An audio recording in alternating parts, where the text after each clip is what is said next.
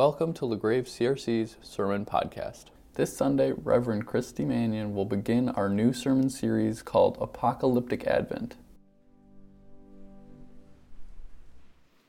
Good morning. We're beginning a new series called Apocalyptic Advent this morning, and when I did a survey of my household about the meaning of apocalyptic, some strange answers came forward.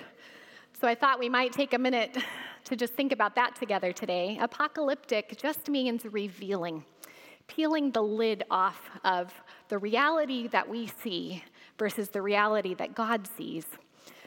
So this Advent, we'll be trying to orient ourselves to the ultimate concerns of God's reign. During the next 4 weeks, we will be sitting with different New Testament passages that point us to the reality of God's kingdom. First come when Jesus was born, and anticipated again when he returns as king. And so if you have been enjoying the coziness of the start of the Christmas season, a little too much turkey, some good warm socks, hot tea, your comfies watching football, today coming in the rain and starting to read the Advent story through the lens of John the Baptist might be a bit jarring, but that's where we begin. So we start this morning in Matthew chapter 3, verses 1 through 12. It's on page 1503 in the Bibles in front of you. In those days, John the Baptist came, preaching in the wilderness of Judea and saying, "Repent, for the kingdom of heaven is near." This is he who was spoken of through the prophet Isaiah, a voice of one calling in the wilderness, "Prepare the way for the Lord, make straight paths for him." John's clothes were made of camel's hair, and he had a leather belt around his waist. His food was locusts and wild honey, and people went out to him from Jerusalem and all Judea and the whole region of the Jordan, and confessing their sins, they were baptized by him in the Jordan River. But when he saw many of the Pharisees and Sadducees coming to where he was baptizing, he said to them, "You brood of vipers, who warned you to flee from the coming wrath? Produce fruit in keeping with repentance, and do not begin to say to yourselves, 'We have Abraham as our father.' For I tell you that out of these stones God can raise up children for Abraham. The axe is already at the root of the trees, and every tree that does not produce good fruit will be cut down and thrown into the fire. I baptize you with water for repentance, but after me comes one more powerful than I, whose sandals I am not worthy to carry. He will baptize you with the Holy Spirit and with fire. His winnowing fork is in his hand, and he will clear his threshing floor, gathering his wheat into the barn and burning up the chaff with unquenchable fire." This is the word of the Lord. Thanks be to God. John the Baptist is a firebrand preacher. It's part of his job description. Wanted, the position posting had read, a prophet who comes in the spirit and power of Elijah, must be willing to endure heat and cold, to live in lonely places, and speak truth to power. Singular devotion to the Lord required. Half-hearted applicants need not apply. Please note, this is a volunteer position. Uniform provided. Room and board are the responsibility of the applicant. And somewhat unbelievably, John answers that summons.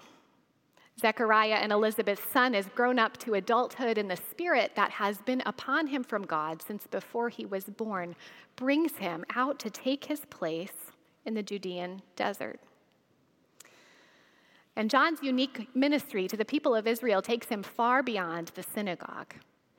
He's out there in the wilderness preaching and baptizing, and he's not just washing converts coming into Judaism. He's washing everybody for repentance before God. Because everybody, John says, needs to get ready.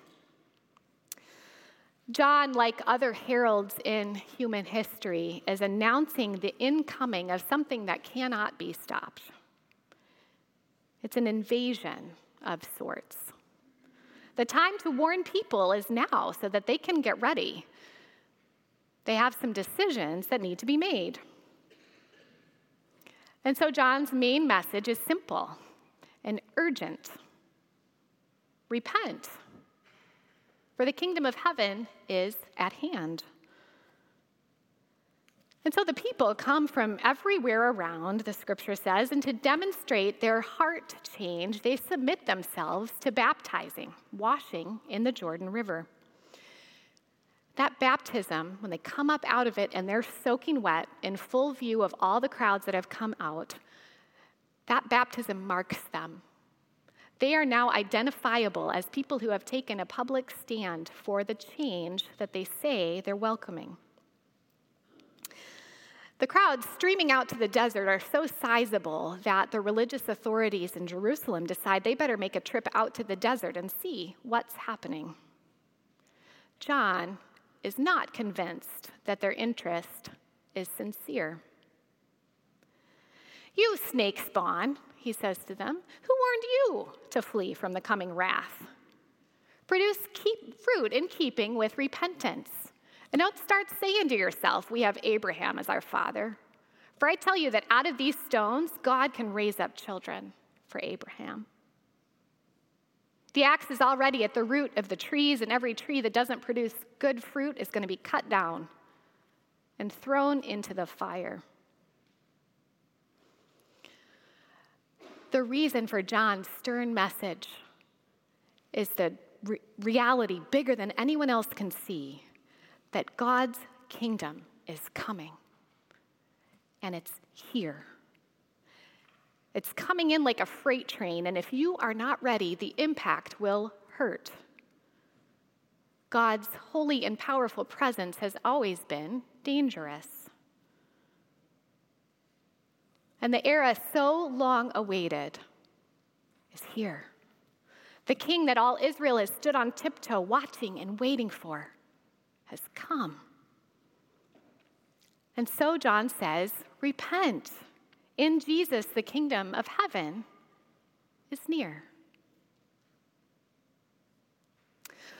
All four Gospels introduce the ministry of Jesus through this lens of firebrand preaching from John the Baptist.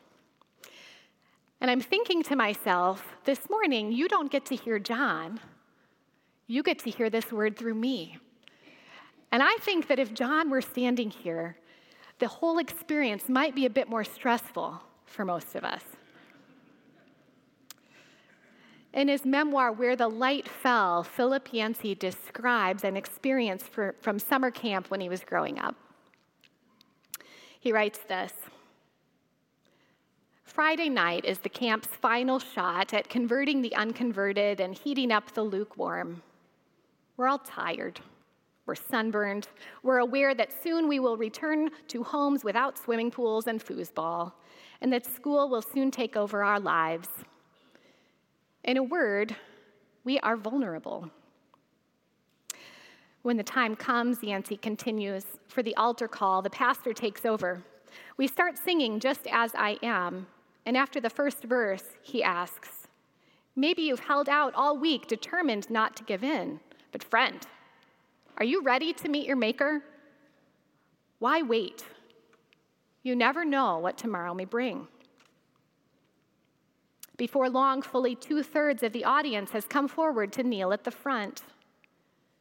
Yancey describes the people streaming forward, those who are coming to rededicate their lives to Jesus, those who are saying they'd like to go into full-time ministry. Finally, he continues, the clincher. I have one last invitation. Any of you with unconfessed sin in your life, any sin at all, God is calling you to come forward and to confess. A careless word, perhaps, a flash of anger, a laziness in your spiritual life. The stream of campers becomes a river. Then Yancey says this: This is my 6th straight week at camp.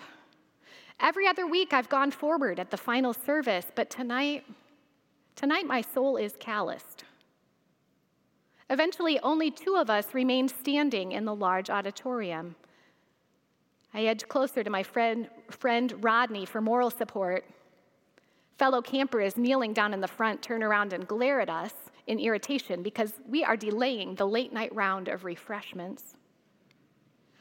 I don't know, Rodney, I whisper. I can't think of any sins tonight. Can you? No unconfessed ones, he says. And so the 2 of us hold out until at last the speaker gives up, says the closing prayer, and calls it a night. Yancey's story there paints a picture of the discomfort that some of us have with firebrand preaching. We worry that at best it capitalizes on people's emotional state. At worst, it manipulates that emotional state for its own ends. Even assuming the very best of intentions, that the person speaking is perfectly sincere, perfectly convinced that the kingdom of God is a big deal and it matters a lot. What if, unknowingly, that person's preaching runs roughshod over the work of the Spirit of God in an individual person's life? Those concerns can be matched from the other side with a different concern. What if the person preaching in the name of God is so understated and gentle that people don't hear the urgency of God's good news? Because it's true. God's kingdom has come. It is coming. Jesus will return to judge the living and the dead, and we better be ready. Not warning people would be unkind. So how do you hear John's firebrand preaching? Are you suspicious and guarded? Do you welcome it, eager for the enemies of God to receive his justice? When we read this, it's important for us to notice who is in the crosshairs of John's saltiest, strongest language. It isn't the average Israelite or Roman citizen coming out into the desert. In Matthew, John reserves his most pointed rebuke for people who should know better: Israel's religious leaders.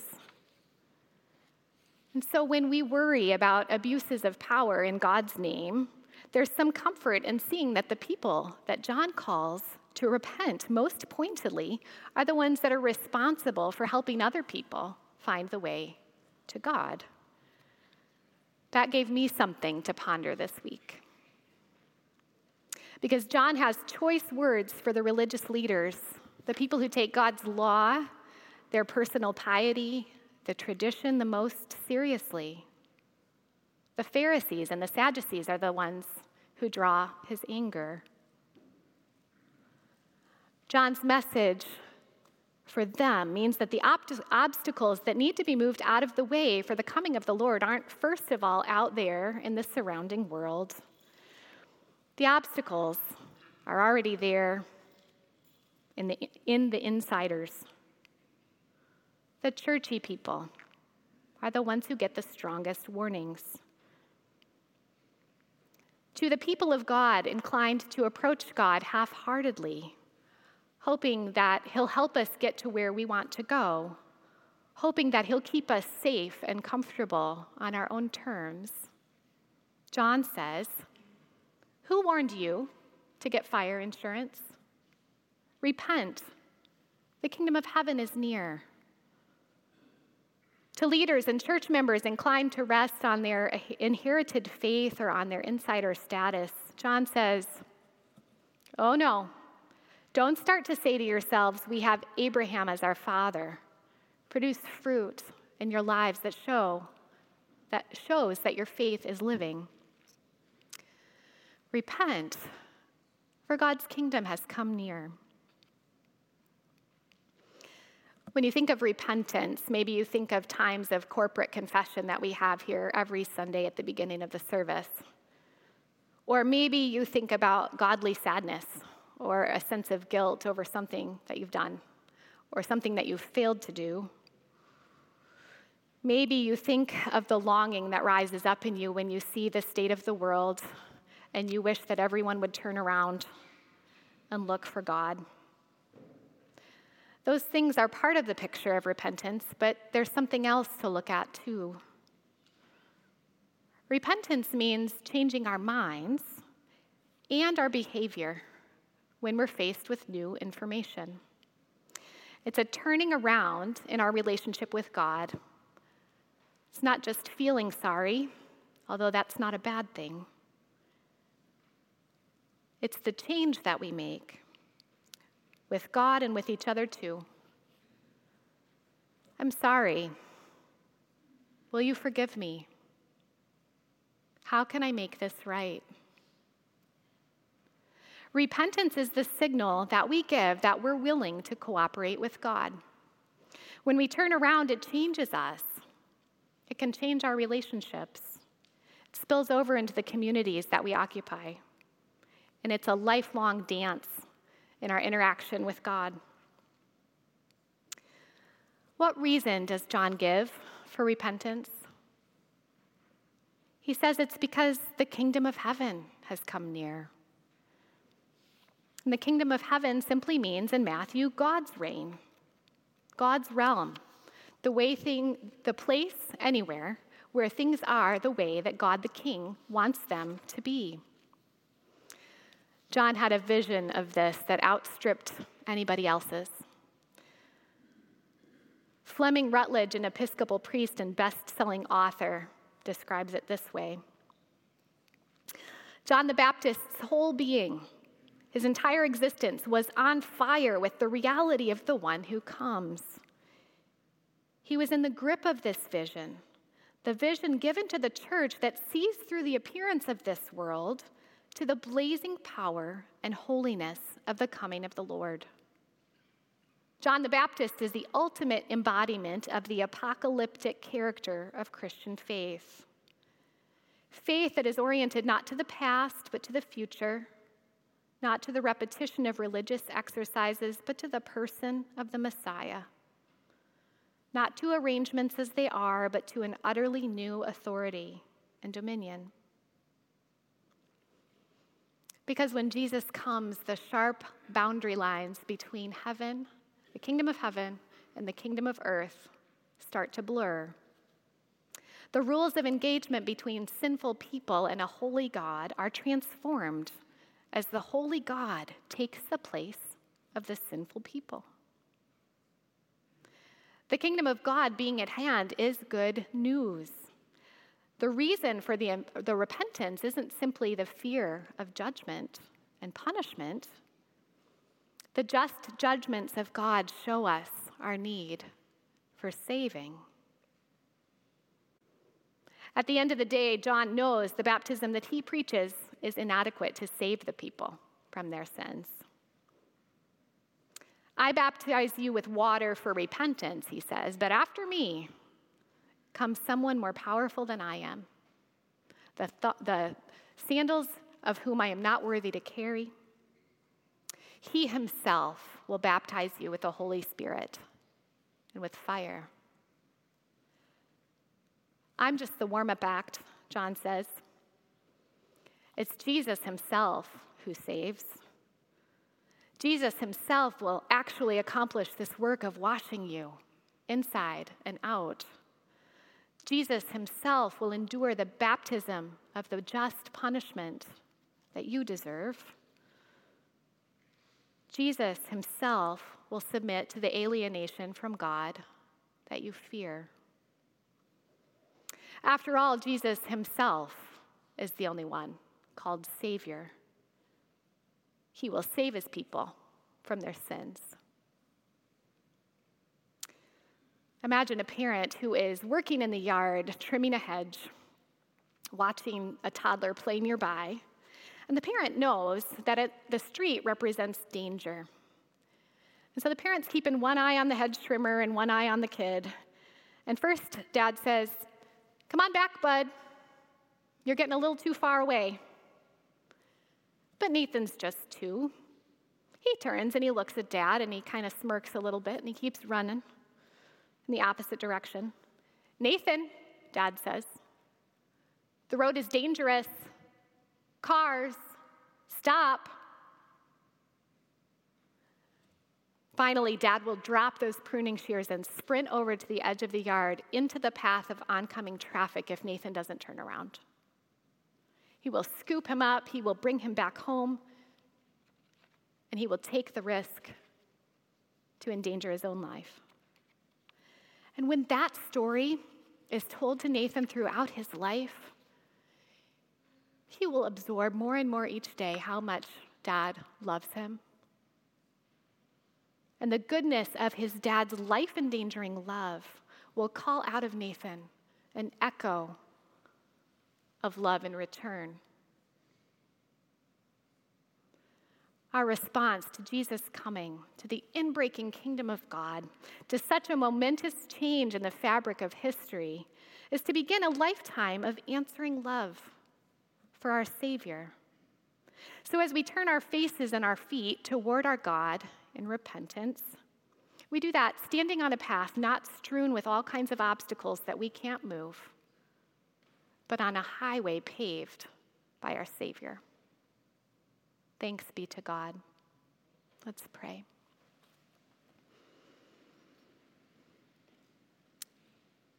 Our God and our King, we do not deserve such love, and yet you shower it on us anyway. Help us to live as people who are looking for your kingdom, who welcome it gladly, because we look forward to the day when you make all things new, including us. In Jesus' name, amen. Thank you for watching LaGrave CRC's Sermon Podcast.